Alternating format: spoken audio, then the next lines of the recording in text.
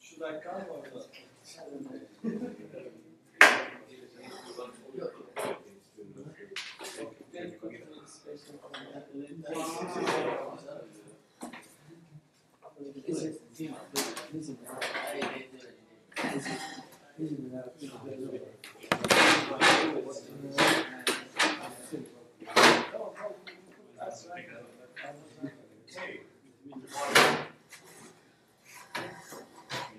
I was driving in last night at 3:15 in the morning, so through the fog all the way from Tallinn. So if I fall asleep, then please apologize.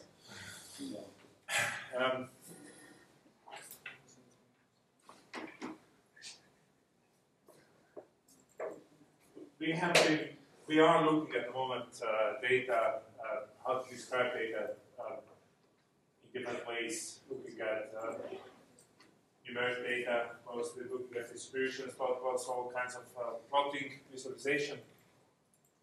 So I will try to get over with this and then start one of the topics that has been from the very beginning of data mining, something that defined the data mining as a field, so an association rule mining. But before we go there, just reiterate what we have been doing. So we have been looking at data, and when we look at data, we may observe some features of the data that sometimes are something that we don't want to see. Sometimes we think that data is similar, but in reality it's not. So before we start doing any conclusions, we should normalize data, pre-process data, clean it in different ways, normalize, think how to represent data meaningfully. So these are just examples that if we think that this measurement device and this measurement device, one in one lab, the other in the other lab, should produce roughly identical distributions, then by plotting you can observe that in fact they are not, right? So if they are not, then how do you compare? So if you assume that they should produce identical results, then we have to do some sort of normalization. Or if you look at the data that you have about the children's measurements, then you should normalize for, I don't know, for the age group. It depends what you want to say. If you want to get a certain value higher than average or how much higher, then you have to normalize or think the comparison group. You have to compare similar to similar or find a way to make them comparable.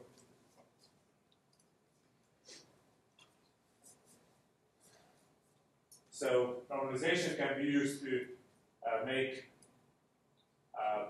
take data that has some deviations and try to make sure that it's somehow more straight for analysis purposes. Okay, so we have been going through all these different questions about the pre-processing, cleaning, data integration, transformation. So the less data we have, or instead of having very many attributes describing one data point, it would be so much nicer if you would have some classification of the data into the groups. So later we will do clustering assigns objects into different groups, and then it's easier to talk about this type of object or that type of object. But in this set of slides, I think the last thing that we want to do is a little bit just give a hint about discretization and concept hierarchies.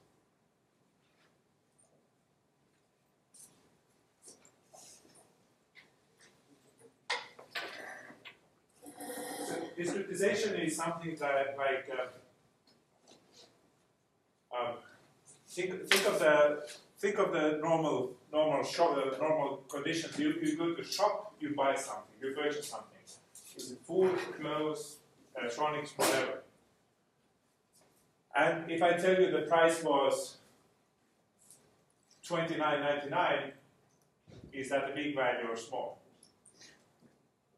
Or one item is $29.99, the other is $57. How do you compare the values? You don't even know, am I talking about the same type of category in there? Is it for that category, is that value small or high? And it's really hard to put in this kind of, for every product or for every category to know exactly what are the boundaries, for example, right? So you would rather like to know, is this client purchasing high-end expensive stuff or cheap stuff? Right? So ideally, you would have to have some sort of more discrete categories that expensive, overly expensive, mid-range, cheap crap. And that would be something that you could sort of look at over different categories, right?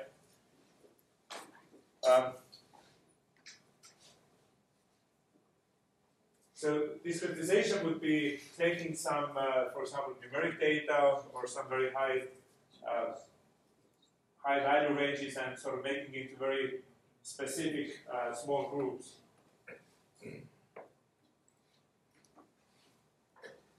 The types of attributes are nominal, sort of like values which are just unordered, round, cubic, whatever triangular shapes or colors or professions. Then the ranks, something that has ordering. For general and lieutenant, you know that it's not totally different categories, but one is clearly above the other. Right? There is some ranking. And then, of course, continuous variables, which can be integers, floating points, real numbers, integers or real numbers. So how do you build the concept hierarchies? Of course, you can design top-down. I'm going to classify things in this way. So human can design things. Or you can start thinking that let's do bottom-up, start putting into groups, and then see what kind of hierarchies we will have. So the example that we started last time was about the age groups. So which age grouping would be better?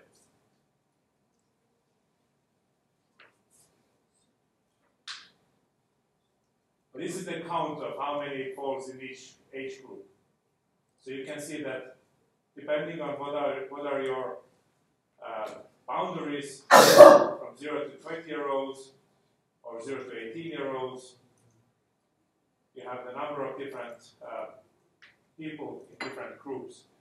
Can we even say anything that which one is better? Why aren't you challenging? There is no such thing as better. It depends. It depends. It depends on the cause. But what are you trying to achieve? So if you want to count the amount of people who is the workforce potentially in the economy, that's 19 to 65-year-olds. So the younger ones should be studying, or younger in theory studying at universities, and then you have retired people. So until you start work or after retirement age. Or depends if you want to have some slightly different look. So clearly the question, and the same is going about the expensive or cheap stuff. Who makes the call for every single category? Is this expensive milk? Is this cheap mustard? Based on general market. Product by product somehow, right? But do you want to do that manually? Nah. I guess so. You programmers are so lazy, you don't want to do anything manually, right? You rather spend 1 week to write the code that does your 1 hour of work automatically. No, that's what we do. That's what programming is about. That's what, and then we reuse, and then we actually solve big problems. So, because you don't want to do that manually, you have to have an idea how to do that for mustard and microwave ovens and TV sets with a single program.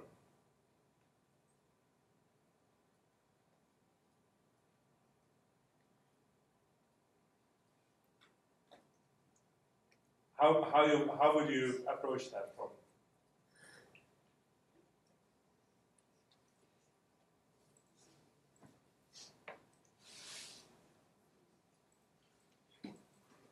Or your boss tells you that we want to look at different shops, how much they sell products in different categories, just organized by price.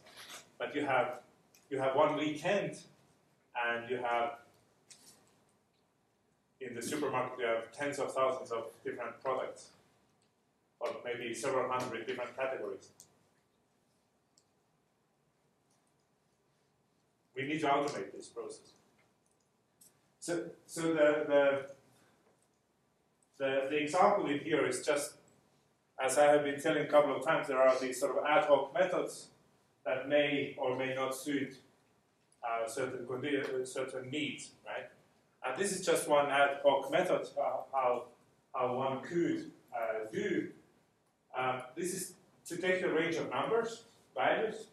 It could be the prices of microwave ovens, I don't know, or TV sets, and they are overlapping potentially, right?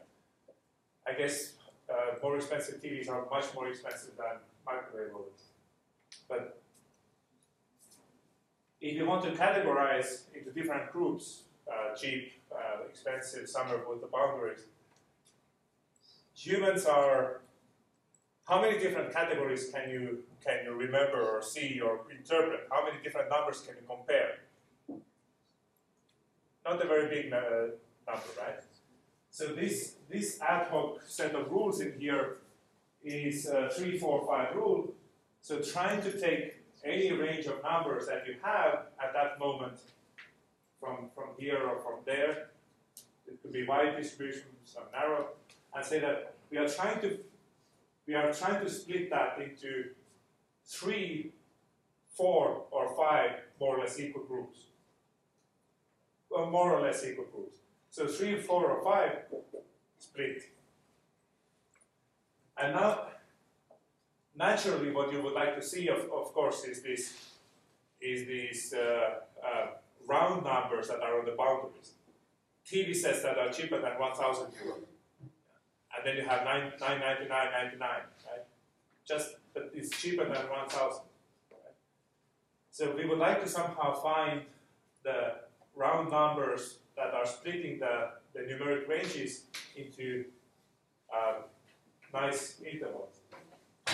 And 3, 4, 5 rule tries to say that if we have something like, if our values are between 600 and 900, there are 3 times 100, right? If all the values are between 600 and 900, we should split it into 3 groups. If we have 600 to 1,000, there are 4 hundreds, so we can split it in 4 equal groups. If we take from 600 to 1,000, there is 400. 400 is a range. It's very cumbersome to split it into 3. Right? 133. So from 600 to 733.33. Very strange to look at the user interface. Why did you classify it there? Right? Your boss would say, why didn't you do it at 700? So 3, 4, 5 rule tries to split. If it's convenient, then let's split it into 3. And it's convenient when it's divisible by 3, 6, or 9. And 7 is a little bit unfortunate case, I guess, and then it's 3, 4, 3. No, I can't count. 2, 2, 3. Yeah? 2, 2, 3.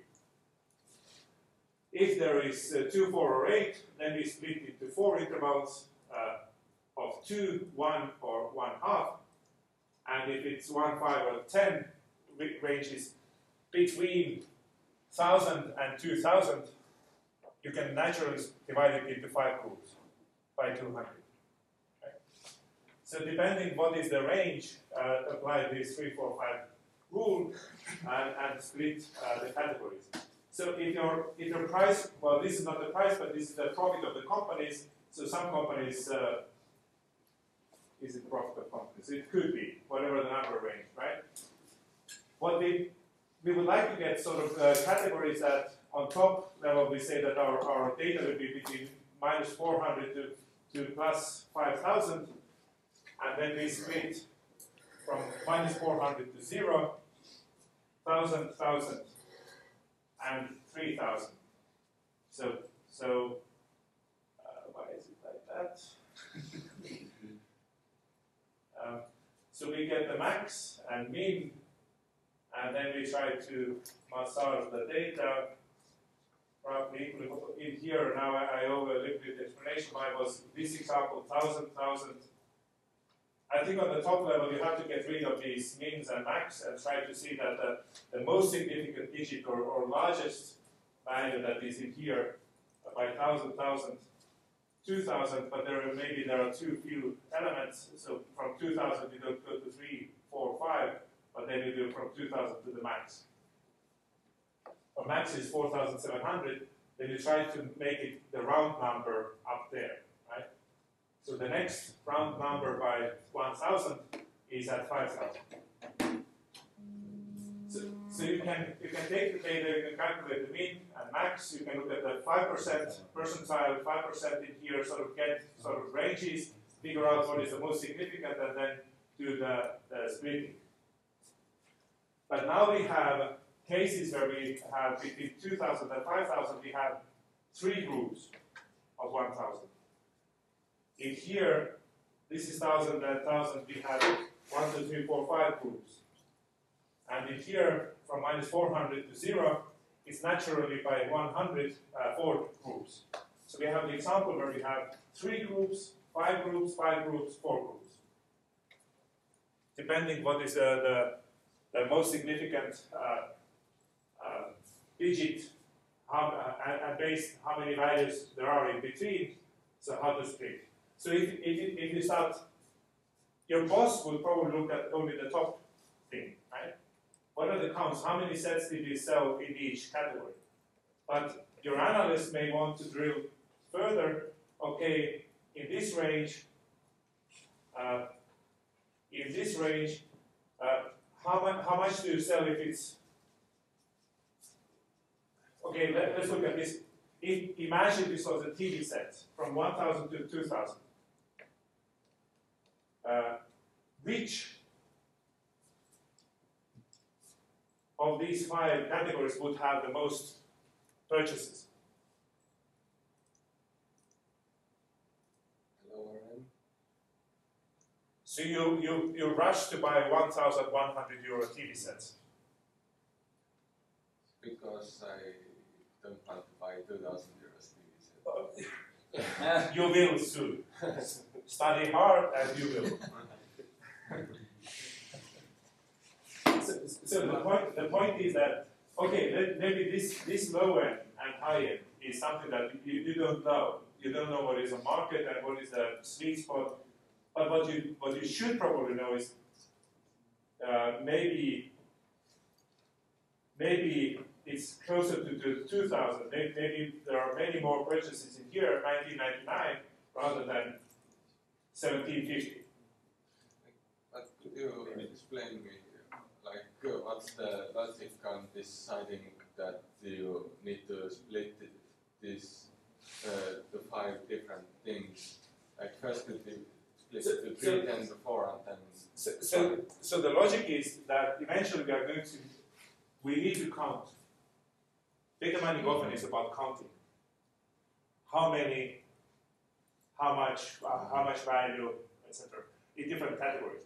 So if I was giving you just one table, give me the counts for the children's heights and weights, you would have to count that somehow, right? Mm-hmm. And the question is in here, what are the natural counting?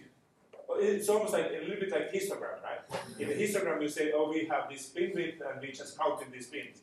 But this is more top-down. We will do the pivot tables, the data cube aggregations. We would like to count things in these different natural categories. So this 3, 4, 5 rule tries to say that whatever the numeric range is, we can try to figure out some natural categories to provide nice user interfaces that have nice round numbers. Right? And that there is, on the top level, I get just 4 numbers. Oh, in here I sell 500 units, in here I sell 300 units, but I want to see how the 500 are split between the different subcategories. On the very top level, but you can recursively go deeper. And the beauty is that in this way you can write a script that for every product category does this kind of price ranges. And then later you can start counting how many in each price range. I don't know, maybe that person is buying.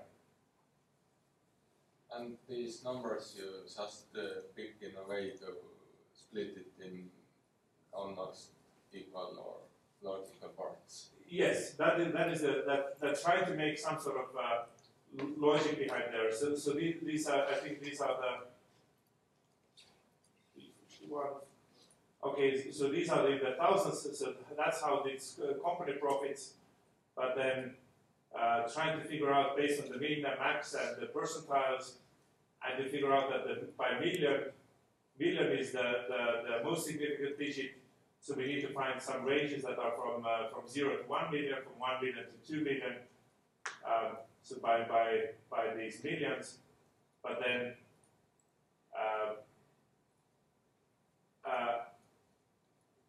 95th percentile is 1.8 million in here. So there is very few values which are above 95th percentile. So we get from 0 to million to 2 million. But this is already at 95th percentile. So from there, we do to the max. And that's how we get to 5 million in here.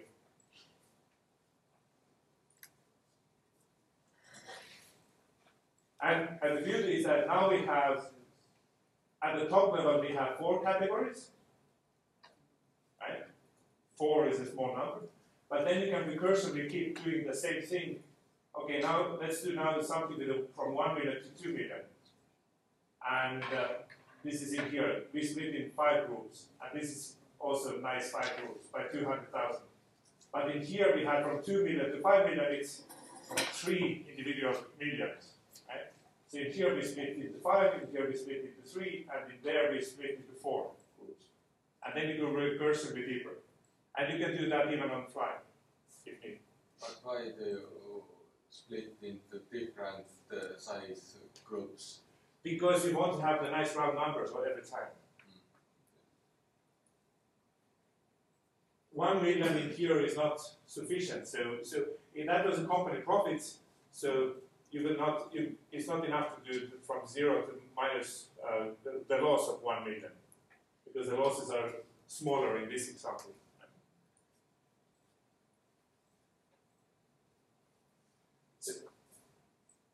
So the point is, you have to think about the human end user. Right? So human would like to see things categorized by the round numbers, because then you can associate with these different categories much more easily. And as I said, this is very ad hoc rule. Right? But you can write a script that takes any numbers and then makes sort of like top-down hierarchy. How to look at these, how to group the items, and how to make the hierarchy from top-down hierarchy. So top-down hierarchy is something also that you have a country, in which country, in which county or state, which city, which street. So this is clearly a top-down hierarchy. But imagine somebody makes a database and doesn't tell you what are exactly these different different values about, or you don't want to interpret them, you don't know how to interpret them correctly. What you can do is you can count different number of values in this field of the database. Oh, there is 180 values. But states is probably thousands, because many countries have states or counties. More cities, and if you go to street names, that's a really large number of street names. So basically, you can count number of distinct values and sort of make a nice semi-automatically the hierarchy that let's look at by the country, the province or state, by city, and the street number of distinct values was 674,000. So streets are probably lower level granularity than the cities. Somehow try to just make this link. What is the natural hierarchy between the attributes? All the examples in here are geography or some easy things, but you can have more complicated things. If I send you, I don't know, some data from the, I don't know, chemical entities in the database, right? And just figure out what it is. You have no clue what is what, and then you could try to count distinct values and try to figure out, okay, clearly this has more distinct values, so it's not the top level category. Let's try to put some field that has less values as a top level and build a hierarchy.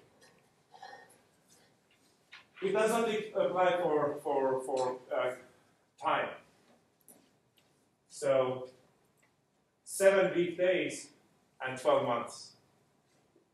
12 different months are sort of higher level category than 7 weekdays.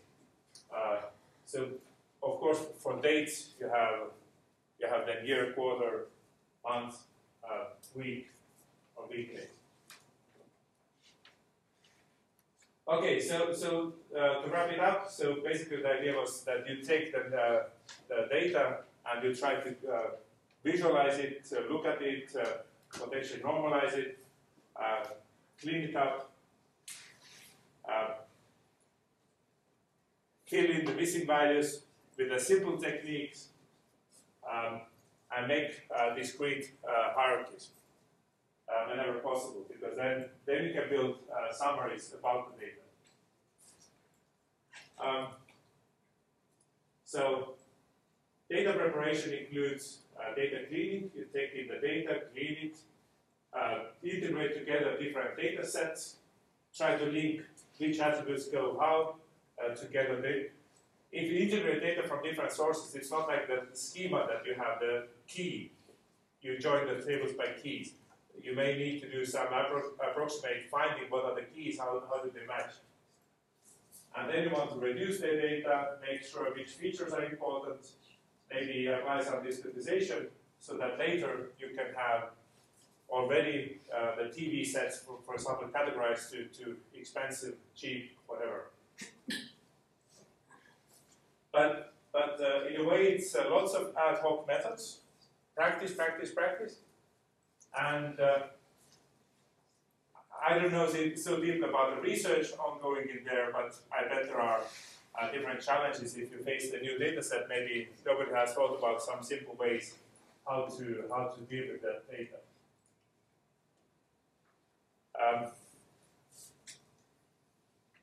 Any questions? Yeah, I have a question.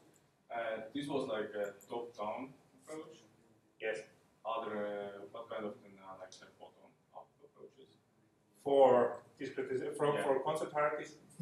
Are there any? There should be. There always is. There always is.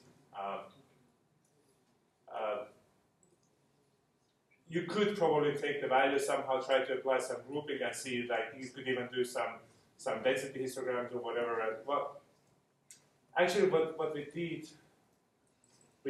take the numbers and we started to group them from top down, but you could somehow group them, say, if there's many values around this 1999 range, maybe group them together. But and inventing it here. And this is what is really a lot about. You just thinking what the data should have, and then you are free to invent, explore. Exploratory analysis. Explore, have your question, get it answered. Often that is, once you have the question, then it's easy to make a SQL query for that, or small bit of script.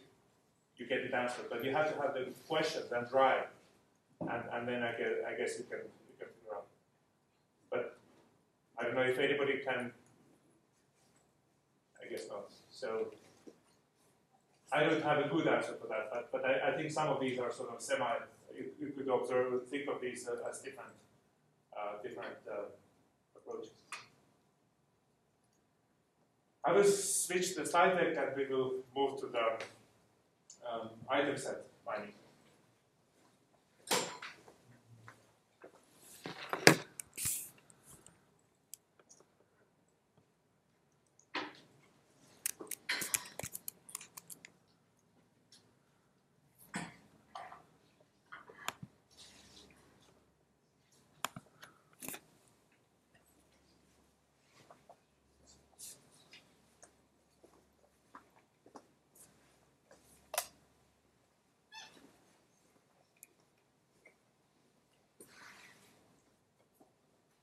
Okay,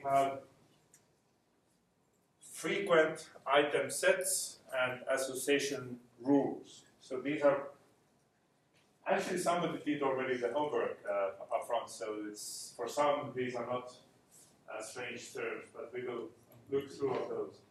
So this course, this year I changed slightly the order. We started straight from this topic, and now we first covered the descriptive statistics.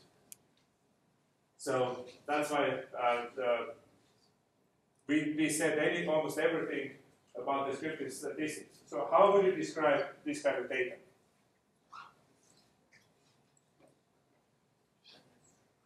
A, B, C, D, E, F is just some naming. They can be products. 10 people went to shop and each bought 5 or 3 or 4 things. You go and grab some things, and this is how 10 people behave. These are their shopping baskets. Subsets of items, and there is, I guess, from A to H potential things. How would you describe this data?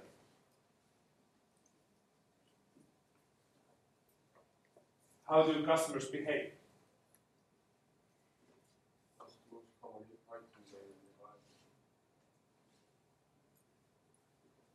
Milk.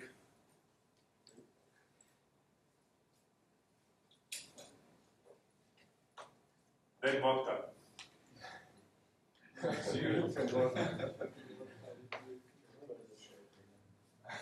Toilet paper you don't buy very quickly. Toilet paper you need on the quarterly, well, on a monthly basis or quarterly, whatever. Depends how big a family. Vodka milk that you need.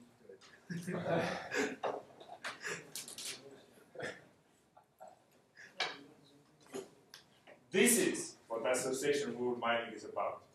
Figuring out what are these associations. What happens to people who buy vodka and milk? What else do they buy? More as compared to other customers. That's exactly what association rule mining is about.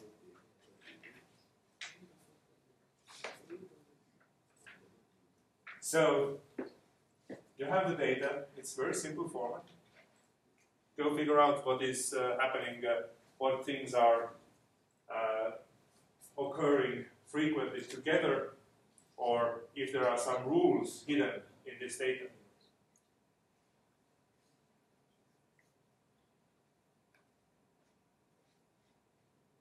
Okay, are you on the same page? Yeah.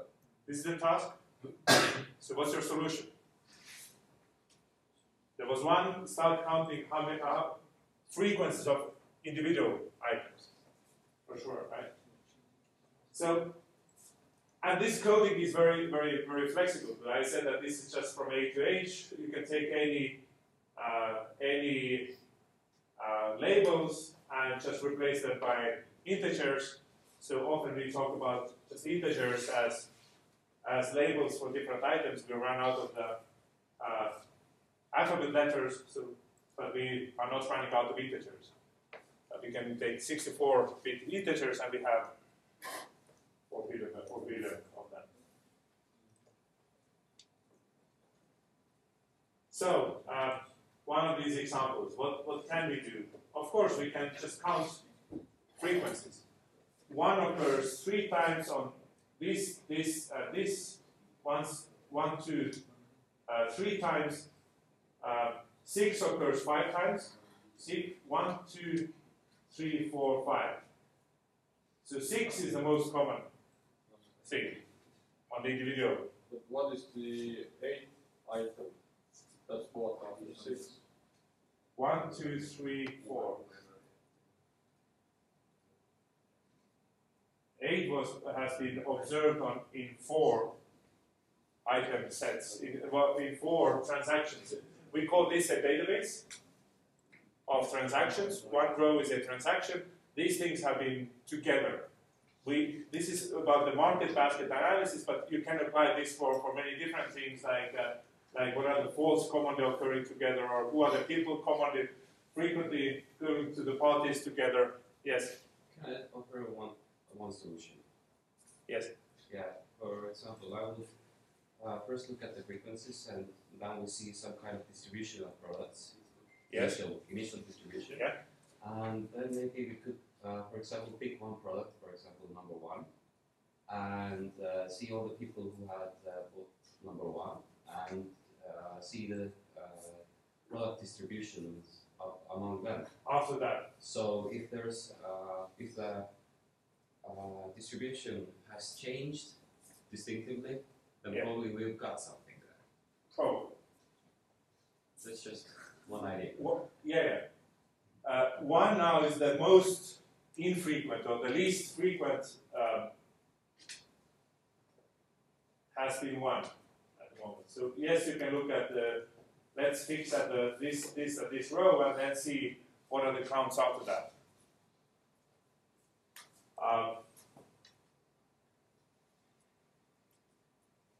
For example, we can see if we buy number 1, probably we'll also buy number 6.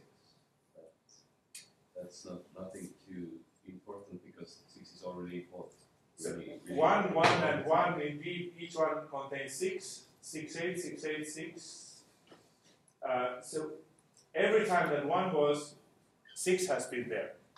So you could say that whenever you see 1, he or she is accompanied by 6. If these are the people who go to the parties together, whenever Joanna went to party, Michael is always there. 100%. Right? So that is sort of like some sort of predictive value of that from 1 to 6 that we are calling about confidence. We are trying to find rules which have some meaningful inference as much as possible. This is a small example, but our databases will be huge, but the goal is the same. Whenever something happens, you try to say, what is the implication on the other things? So, let's try these visualization techniques. How much can we use?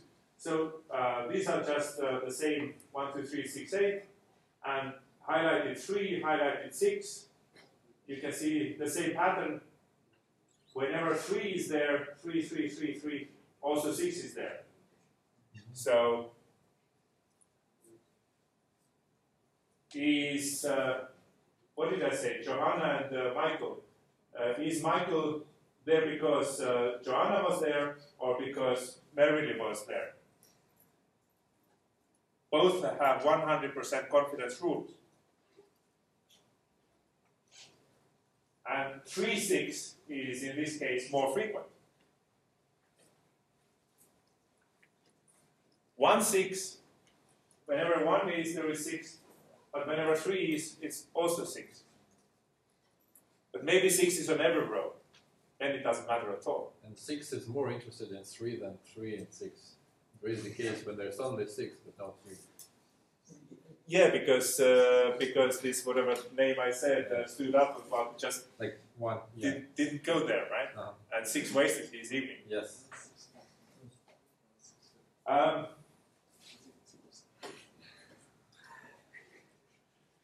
So the problem is when, but imagine if 6 goes every time, then for anybody there, 6 is always there.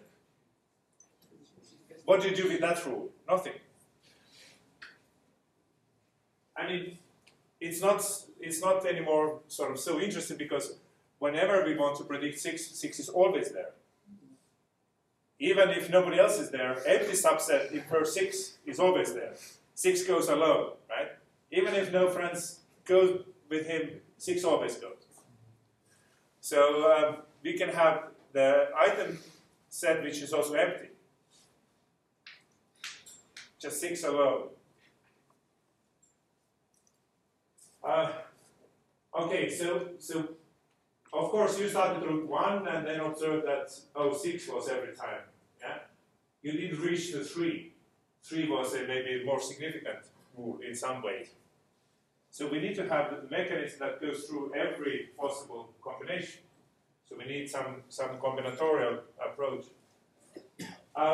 We can. This is just highlighting the 3 values, and now okay, let's make distinct color for each one of those.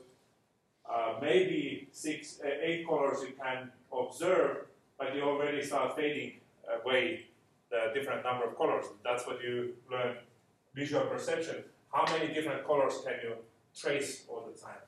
But does it help you to observe more rules? Maybe you can pick some highlight, maybe visually see some highlight, but how can you be sure that you have covered everything? And what is everything? What do we want to cover? Maybe we want to find all these groups that have been seen together at least 4 times. At least 4 times they have been grouped together to some events.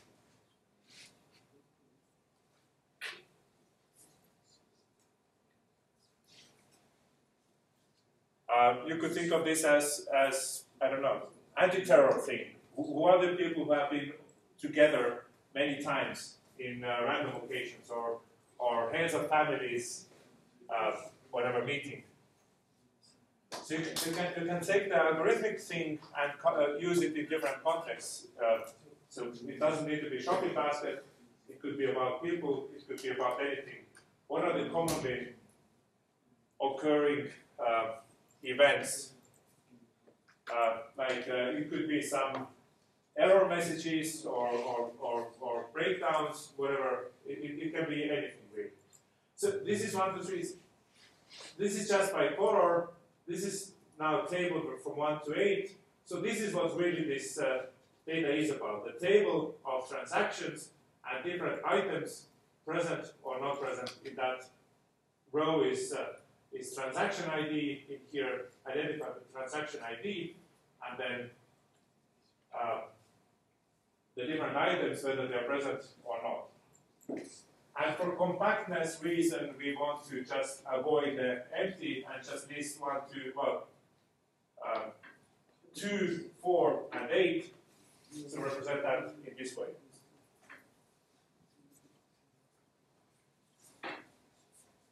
Supermarket may sell 20,000 different things in big shop.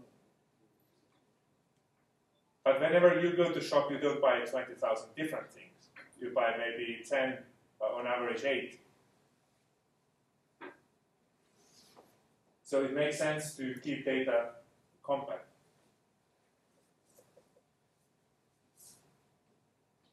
So can we see more rules now somehow?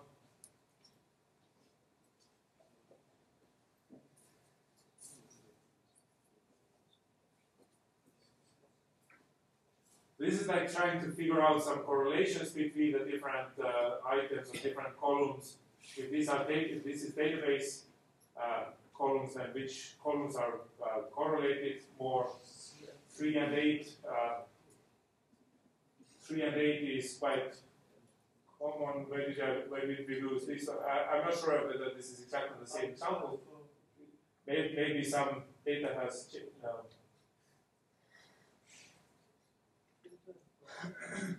What happened to 3? Oh, 3 and 8. 1, 2, 3. But this one doesn't have 8. Okay.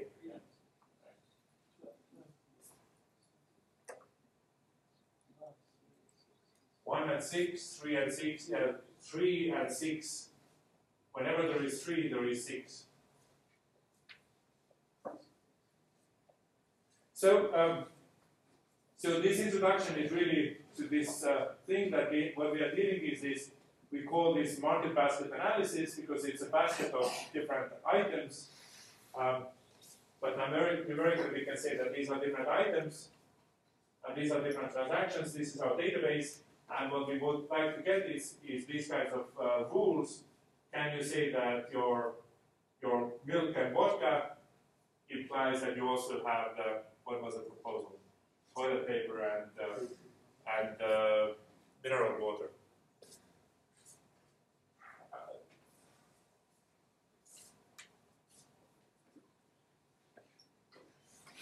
So the goal is to somehow find out if there are any rules that can be applied to deal with the customers, or how would they behave, or get some other predictions about the, I don't know, terrorist activity.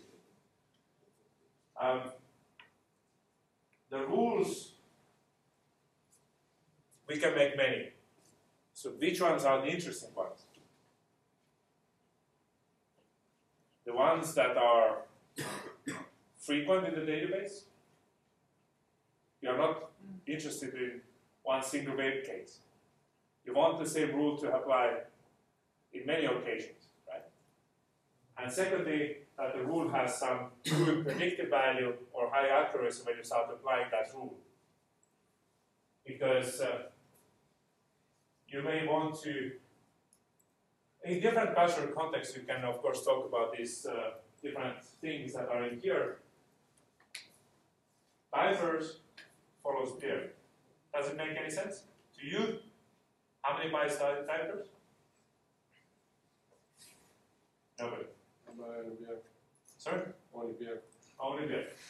But now I do buy diapers. Okay. What about beer? Then not stopping by Maybe not so many players. Who goes buying diapers in the shops? Usually men, not anymore. Not anymore. Yeah. Men and women are equal, let women buy the diapers. The diapers are these heavy bags, and women are together with the children, and they say, I don't want to go buy diapers, man. What do you do then next? Children grow and they don't need anymore. Yeah. But when you do go diapers, what do you do next? Okay, you said that men buy diapers, but you imply that there is correlation that men probably buy diapers. Maybe in supplements. Sorry? If you buy diapers, you maybe buy in supplement. Supplements. Yeah. Meat. If you buy diapers, you have to go back home, and you can't go out with the friends and drink beer. So what do? You comfort yourself with the beer at home, right? Because men go there, you carry heavy loads, you also buy beer. Maybe it's not so. Maybe it's not so artificial, the connection. If men go buy diapers, they have to be at home. They grab a beer in the evening. Imagine if this was frequent. Often, well, you know, frequent in the sense that not everybody buys diapers, but those who do buy diapers, there is a significant amount of those. Diapers are bloody expensive, so maybe if you have this link that if somebody buys diapers, buys also beer, maybe you lower the price of diapers a bit and they buy more beer and bring you more value. Or if they want diaper and beer, why don't you make it easy to grab? Oh, diapers are right next to them sitting there. Not going to miss on that opportunity. This is private. Well, beer was cheap. I took you expensive diapers, honey. Make a combo. So if you are as a data analyst, go there and say, hey, I really observed this correlation. Those who buy diapers, they buy expensive diapers, but they also buy many things in the shop. Or why don't we try to buy diapers in certain segment of customers because they will help to boost some other sales. The rule should be such that this is interesting somehow, relevant, and you can act upon.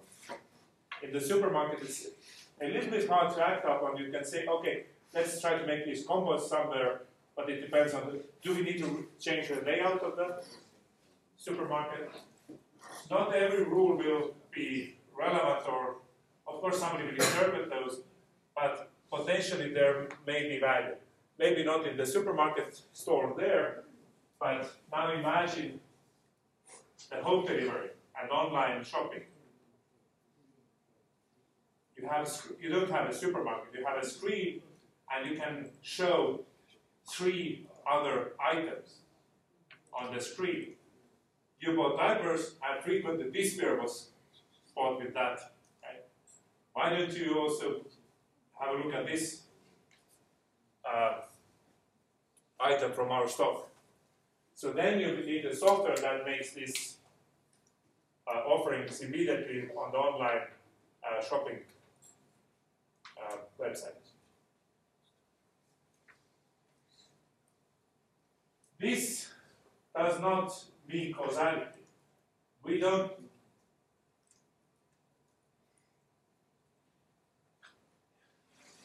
This is kind of like correlation between things, which does not mean that because you bought diapers, you bought beer. Maybe there is just some other coincidence.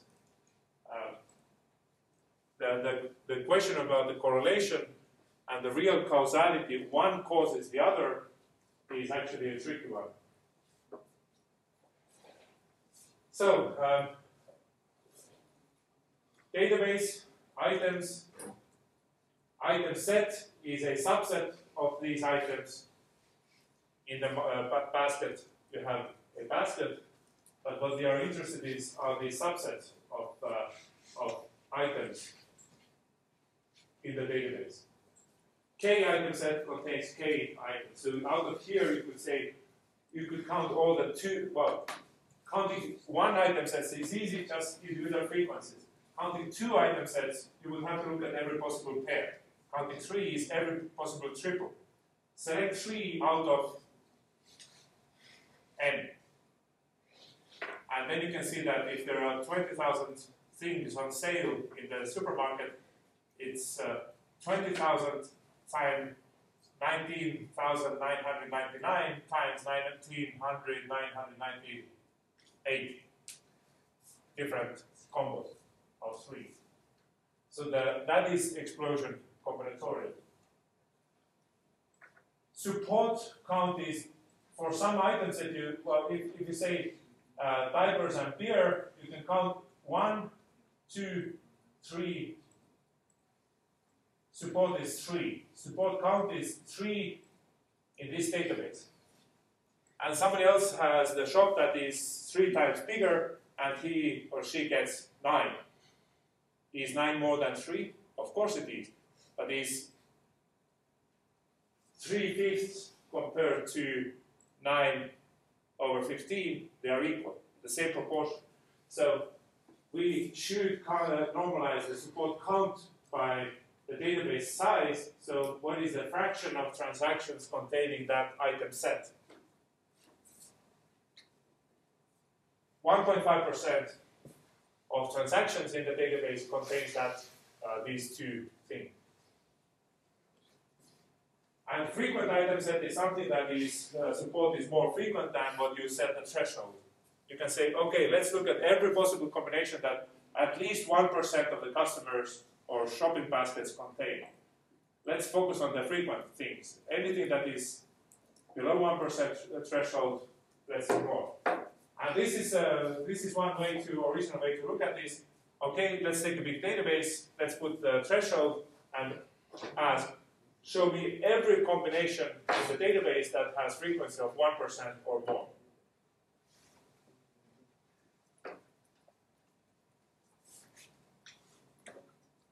So these are the item sets, but now if we start talking about the rules or association rules, so association rules are sort of implications built on top of these item sets.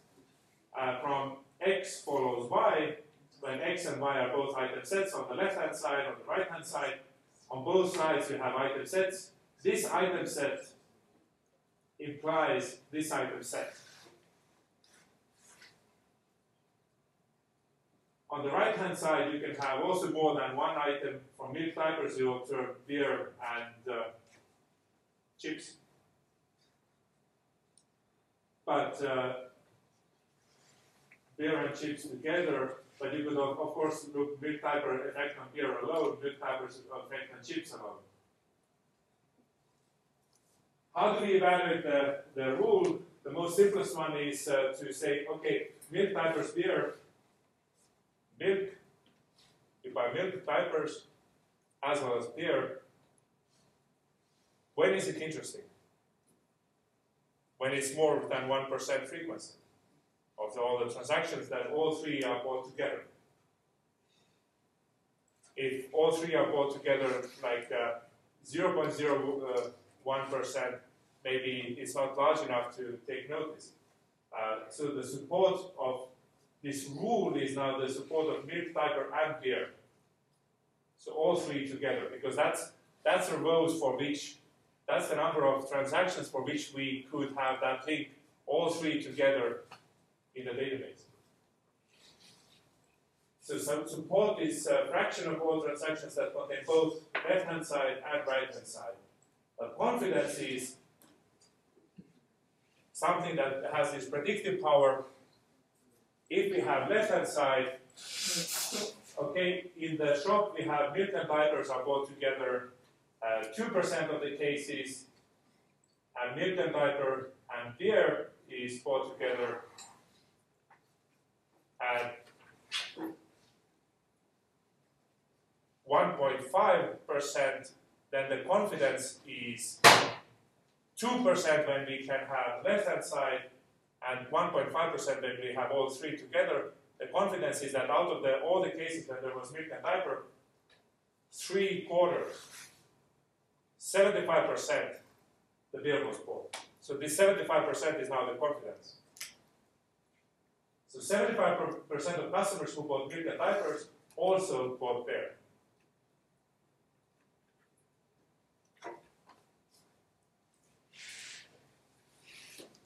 So confidence is how often items in Y appear in transactions that contain X.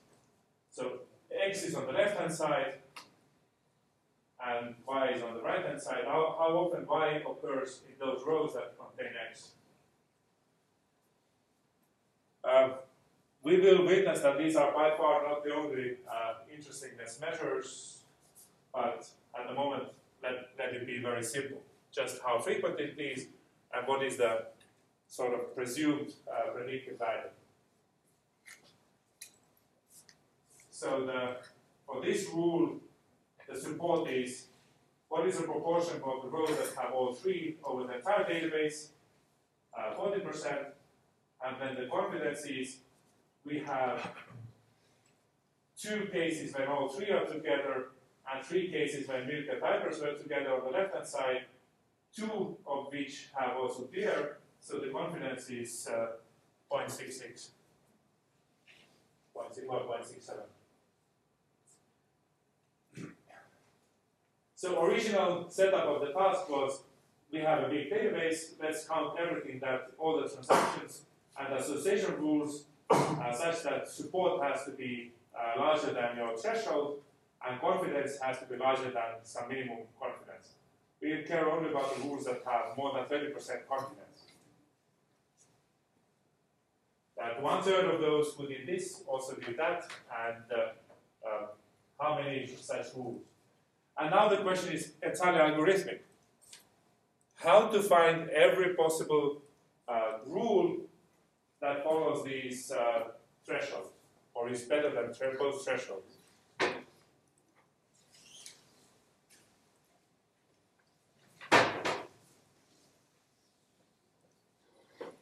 Well, it becomes entirely algorithmic, so you can do brute force. Let's make all possible association rules and just count how frequently they occur. So do counting and then split out or print out those that have both thresholds exceeded. Problem is that this becomes very, very rapidly computationally prohibitive. There is going to be computational explosion, and let's look at that explosion now. Let me see. Before that, we need computational efficiency to have efficient counting to get over this computational prohibitiveness as much as possible, because our databases are growing huge.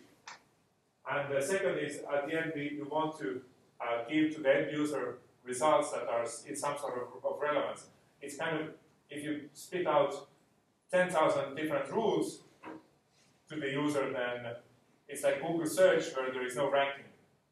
Right? You have to have some sort of ranking of relevance when you provide answers to the end user.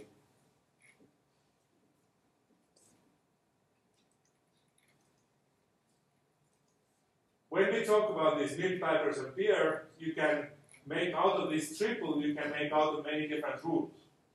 Out of the same item set, which has always the same support, because we talk about the same milk diapers beer, transacting the transactions, they have exactly the same support, but they may have totally different confidence levels. Confidences in this case. Milk beer for a diaper has confidence 1.0, but from diapers, those who buy diapers, they half by both milk and beer as well.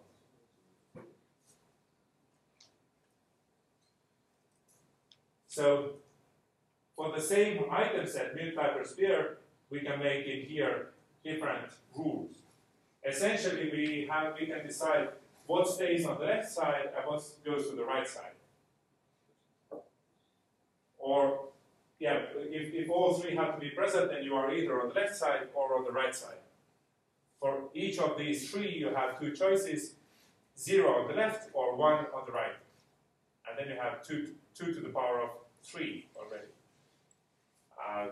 Something is, and out of those, there are minus those that are milk diapers. No, something is missing. 2 to the power of 3 is 8.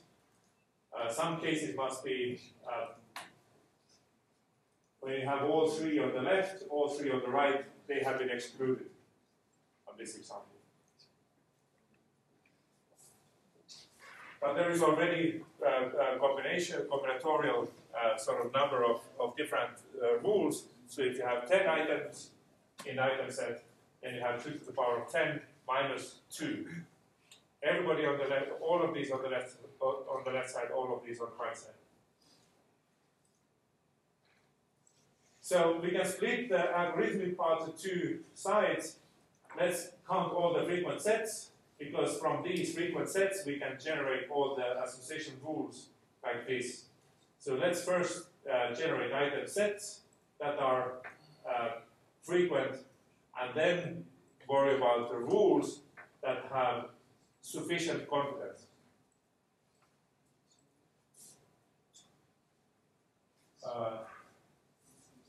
Eight items. How many possible item sets? 8. Some shop sells 8 things, and there can be millions of customers. How many different item sets? Item is present or not. Next item is present or not. Again, we have 8 items present or not. When none of these is present, it's empty basket. When all of these are present, it's all present, right? So 2 to the power of 8 potential subsets of 8. And this we can express as a lattice, or in the how many of you have taken any combinatorics in that? So these are very familiar things to you. Counting how many different sets, permutations, combinations. So nothing is present, all are present. Only one is present, one is missing. Two are present, two are missing. So this is a symmetric show of all possible item sets, formulated as a lattice of different increasing number of items in the item set.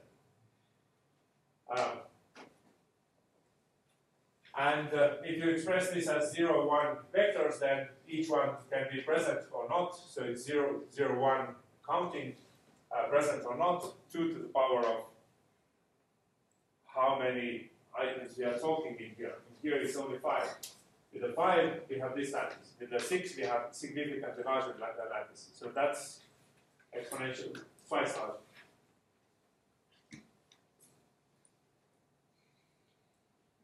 And now we need to count each one of those. How many? So basically, these are all possible item sets. And then we have a database, and in a way we want to understand how frequent is each item set in the database.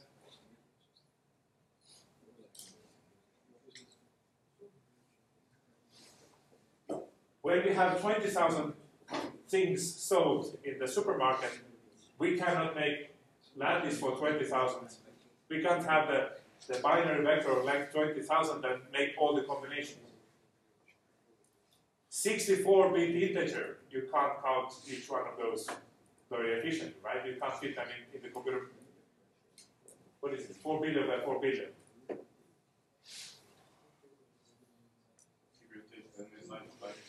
Sorry? So we have to have some, at the same time, not everything is possible, not every possible combination is present ever, right? We have the threshold, we want to have only those that are frequent enough, right? Or which exist in the data. So we want to have some data-driven method that we have our data in the database, and we have data-driven method that counts everything that is frequent from that data. Theoretically, underlying is the lattice. Theoretical number is huge, but only some of those are actually frequent or present in the database. So we want to have a method that goes through the database and fills in the counts for every set.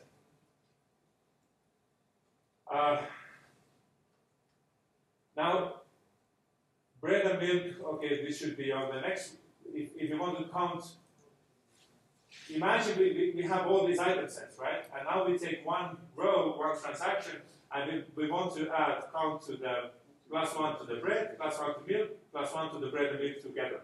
If we have 4 elements, then if you want to just go through the database and make sure that we have counted every possible subsets, then it's when we observe this row, we want to add +1 to the bread alone, milk alone, batches alone, beer alone, then by the 2, by 3, by 4. So the goal is somehow that our database is so big that we can afford going through the database only limited number of times. But whenever we observe one transaction in the database, we want to process it so that we count every possible subset from that transaction. Even that is complicated because there are too many subsets, right? But intuitively, we would like to count, make sure that when we go through the database, having n transactions, that we actually count every possible item set from each transaction. And that's where we have these different algorithmic, slightly different algorithmic approaches and different ways how to think of that. So we have to deal with this computation explosion. When we have d unique items, the number of item sets is 2 to the power of d, that I explained. The number of association rules for d items, you can say that it's in the on the left hand, on the right hand, or not present at all. Therefore, you have 3 to the power of d minus some boundary cases. So even for 6 items, we had a show of 8 items in the beginning, right? We were looking at 8, but if the D equals 6, there is already 602 potential rules. And this grows exponentially. So we really want to have some methods that are able to give us only the interesting rules, the most frequent ones, the most the highest confidence rule. And this is where the data comes in our help.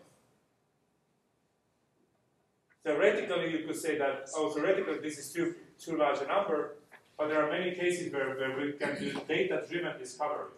We only count the things that we observe in the data. How many words there are theoretically in the natural language of alphabet size 30, all the possible ways of combining 30 letters in words? Too many. Does it mean that we can't count all the words? No, Google does that all the time. You extract the words, put them in hash, keep counting them, right?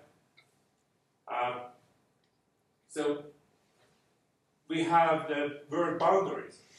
But if you have long sequences, DNA sequences of your genome, there are no words. How do we count every possible substring? Because they have a beginning and end, and there is n to the power of 2 different substrings. How do we count all of those? We build indexes, we make suffix trees, we use clever data structures. Actually, we can count every possible substring, the number of every possible substring, how many times they occur in linear time by using suffix trees. A task that seems combinatorially very expensive can be solved in linear time.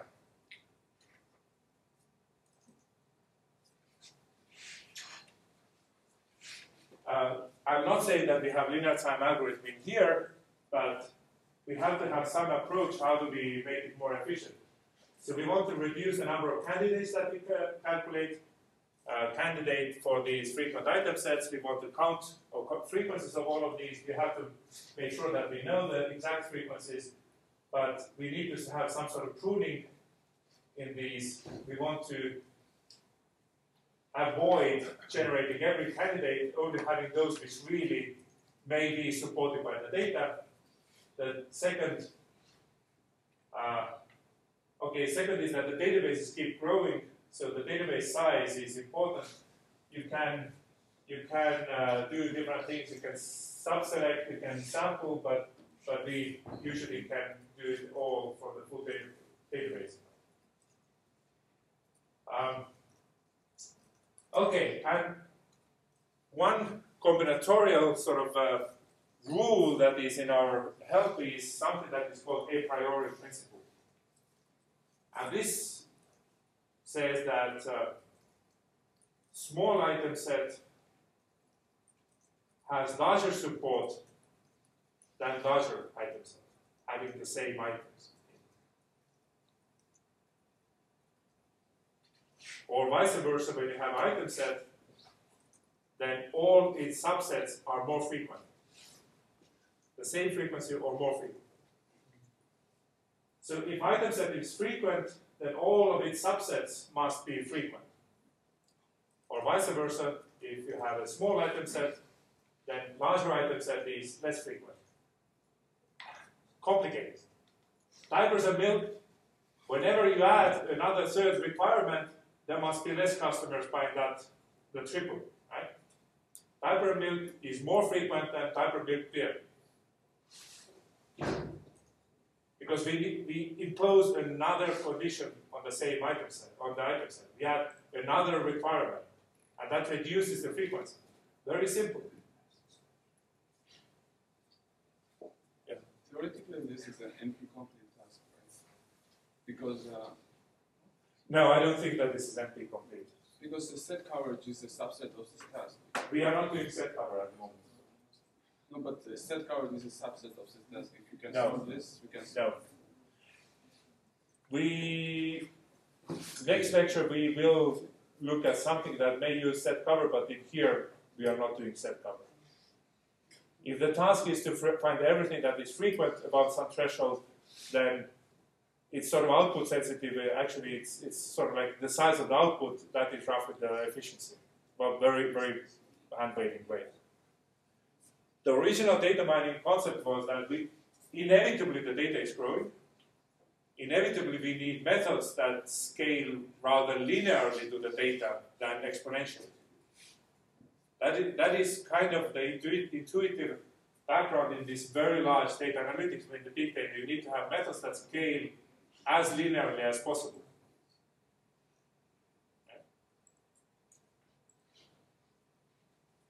Because otherwise we can't analyze that. Databases are growing. But what this says is really like if Y is the larger item set, X is a subset of that, we drop some requirement from X, X is a subset of Y, something is missing, therefore its frequency is larger than for Y.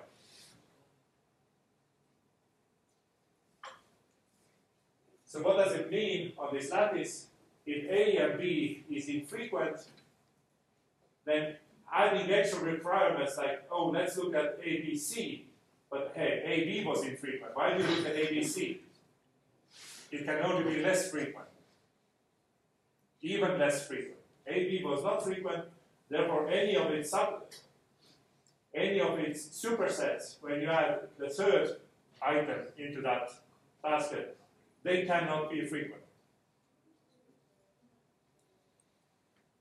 So, if this is infrequent, none of these can be frequent. If we are clever, observe this is infrequent, then we prune and avoid counting any of these in here. Ever.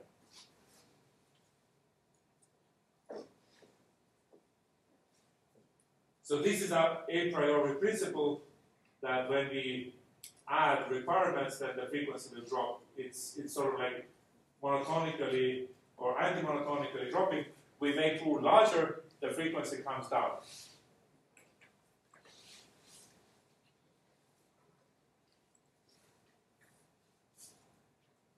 There is another thing that may be very useful is that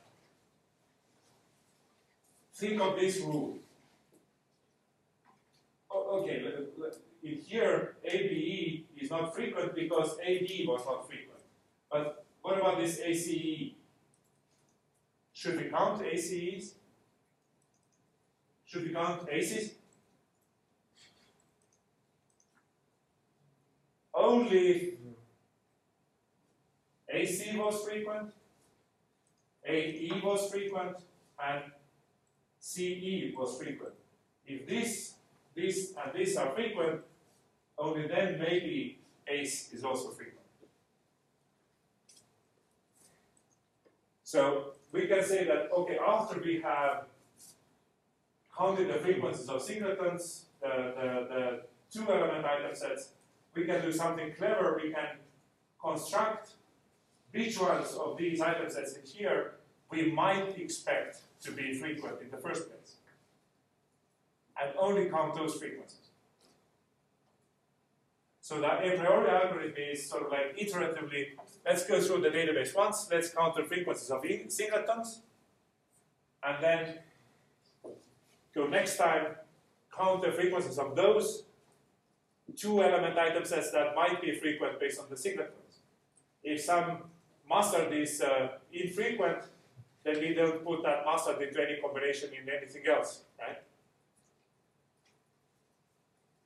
So iteratively, level by level, just the database size, the singletons, the tuples, well, two-element sets, triples, quadruples.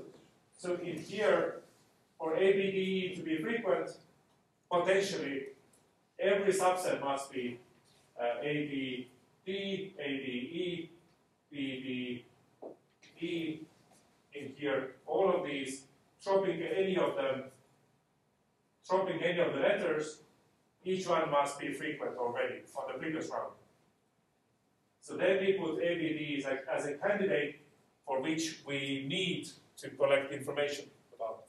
The next time we scan through the database, let's count ABDE if that's present on the transaction or not. And only count those that we have suspicion that it may become frequent in the scan. Therefore, this method would go through the database layer by layer, once, twice, 3 times. Once you have 10 item sets, from 10 item sets you can make the candidates how many of 11 item sets may be frequent, and then you, in the next round, only count these 11 item sets, if any of those was indeed frequent.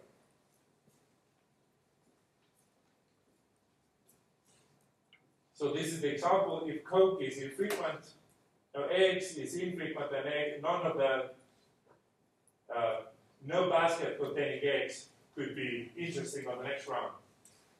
If these are the counts, if you put minimum support threshold 3, then bread and beer already is infrequent. Is there anything that might be frequent on the next layer when we make 3 elements?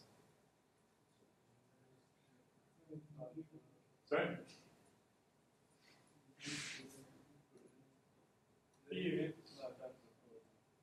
Here is only one subset.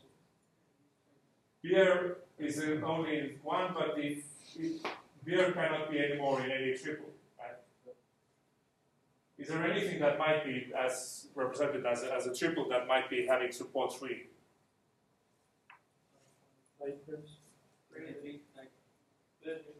Bread, milk, bread typers, milk typers, all bread, milk typers is said all missing one from each. So bread, milk typers is something that might be frequent, right? So we can say, okay, next round I'm only going to care about bread, milk typers. Only count that and nothing else. And then in the next scan through the database, it's sufficient to count how many transactions have exactly this subset, and we get 3, so we have a triple that is 3. Do we need another pass through the database? No, because there can't be anything that is the 4th element there. Nothing. Right? We stop. We have 3 scans, and we have everything reported that has count 3 or more.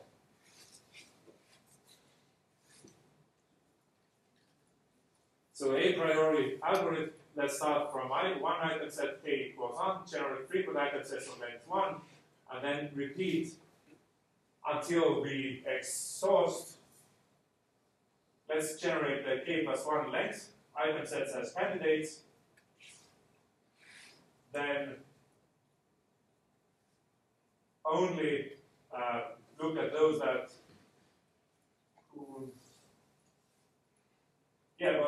when we generate, then we prune off all that cannot be frequent. So basically, it's the first 2 are, let's only generate those that may be frequent.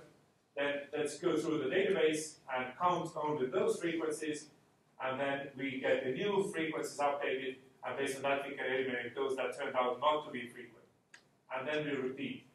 Generate candidates, scan the database, eliminate.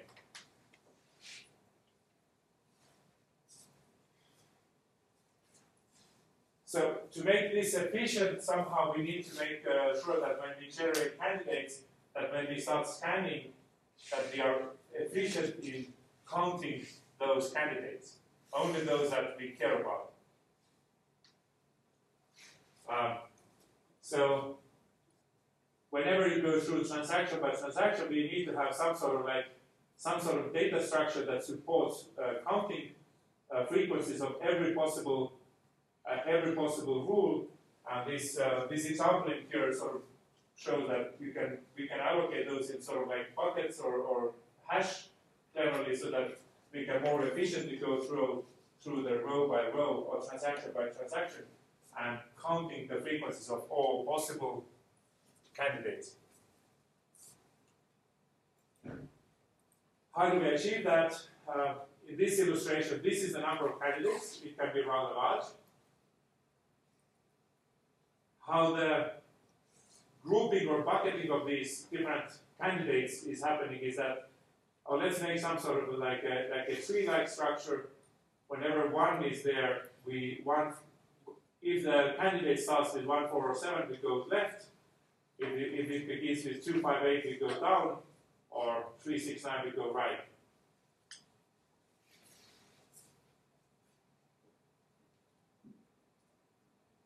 So 1, 4, 5 clearly is with 1 we went left, with 4 we went left, but there was only one item set. We don't need to go any further. 1, 2, 5, 2 and 5 both bring us down. So 1, 2, 5 will end up in here. So 1, 2, 5 ends up in this branch. 4, 5, 8 goes to the exactly same branch. So basically we have sort of data structure that we group together items that somehow hashing them together. And this hash structure later allows us to fill in the counts more easily. What are all the possible candidates? How to count them? So this is so these are where our candidate item sets end up in these branches. And then next we need to, this is the hash function or location of every possible candidate. And now what we need to do is that when we take a new transaction, we go transaction by transaction by transaction, right?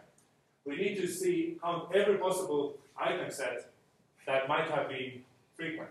Right? And now with 1, 2, 3, 5, 6, what we do is we do recursive thing. We want to count the triples, every possible triple, those that contain 1, and those that do not contain 1. Right? So those that begin with 1, begin with 2, begin with 3, they can't be anything that begins with 5 and did not have 1, 2, 3, because we were counting triples, right? If we say that 5 and none of the 1, 2, 3, then 5, 6 does not form any triple anymore. So you make a recursive program that everything that begins with 1, and then you have fixed 1 is there, and then you can decide next that begins with 2 or 3. So with the 2s down there to the 3s. So you walk down this transaction in recursive manner, and you have 1, 2, 3, 1, 2, 5, 1, 2, 6, and they are on this candidate hash tree 1, 2, 5, 1, 2, 6. They would all be located in here. So you can update these counts on that hash tree quite efficiently in the local manner. So you just walk down, you generate every possible triple, and with these triples, you know how to walk down the hash tree so that you can update counts for each of these subsets. Because that transaction now was containing that 256 subset.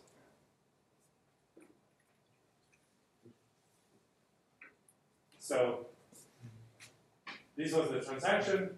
1 is present, we walk down there. Then the next one's 2 and 3. So basically you take a transaction and walk down the hash tree in here while doing recursively every triple, and then walking back up, backtracking and walking down the other branch, making other branches. So you have a transaction and the hash tree, and you have to, in both, you sort of walk the tree to count the frequencies of every triple in this example. So half of you went to sleep because you did not remember how to go through the tree depth first order, what is the backtracking. You're weak on algorithms, but we need algorithms for efficient things to happen in computer memory. We want to have algorithms that are also local in the memory, that you don't jump around randomly, erratically in the large memory, because in that case you have the caching problems. You want algorithms that are local, relatively local in memory, so that you can utilize the cache better.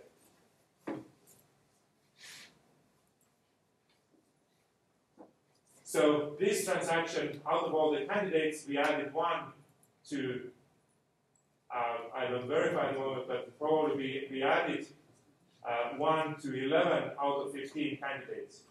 So this tree represented all the candidates. We have a transaction, and we did 11 times we added 1 to those item sets. And later we count everything that was frequent and output those. So this is a combinatorial counting, and then when we start really applying this, is actually, this is how many candidates we generate, lengths 1, 2, 3, suddenly we have a big explosion, the number of candidates shoots up, the number of candidates is rather large, but in reality, when you look out how many of those are frequent, then this is the number of frequent item sets, depending on the support level. 0.1%, of course, the frequency is higher, 0.2% is there, but if you already require 0.5%, there is not so many item sets that are frequent of size 5 or 10. So the frequency threshold will, of course, have more. If the threshold is small, then we have more. If the threshold is higher, we have very few item sets that have that high frequency. So that's how we get the efficient algorithm. But the number of candidates that in the beginning shoots up, and later it behaves quite nicely to the actual number of item sets. So this is the nature of this a priori algorithm, how it roughly works. Next week we look at some alternative algorithms and also talk about which rules are interesting, how to look at that, and maybe this entire thing is not so interesting at all. Maybe there are even better methods than this one. Okay, thanks. Thanks.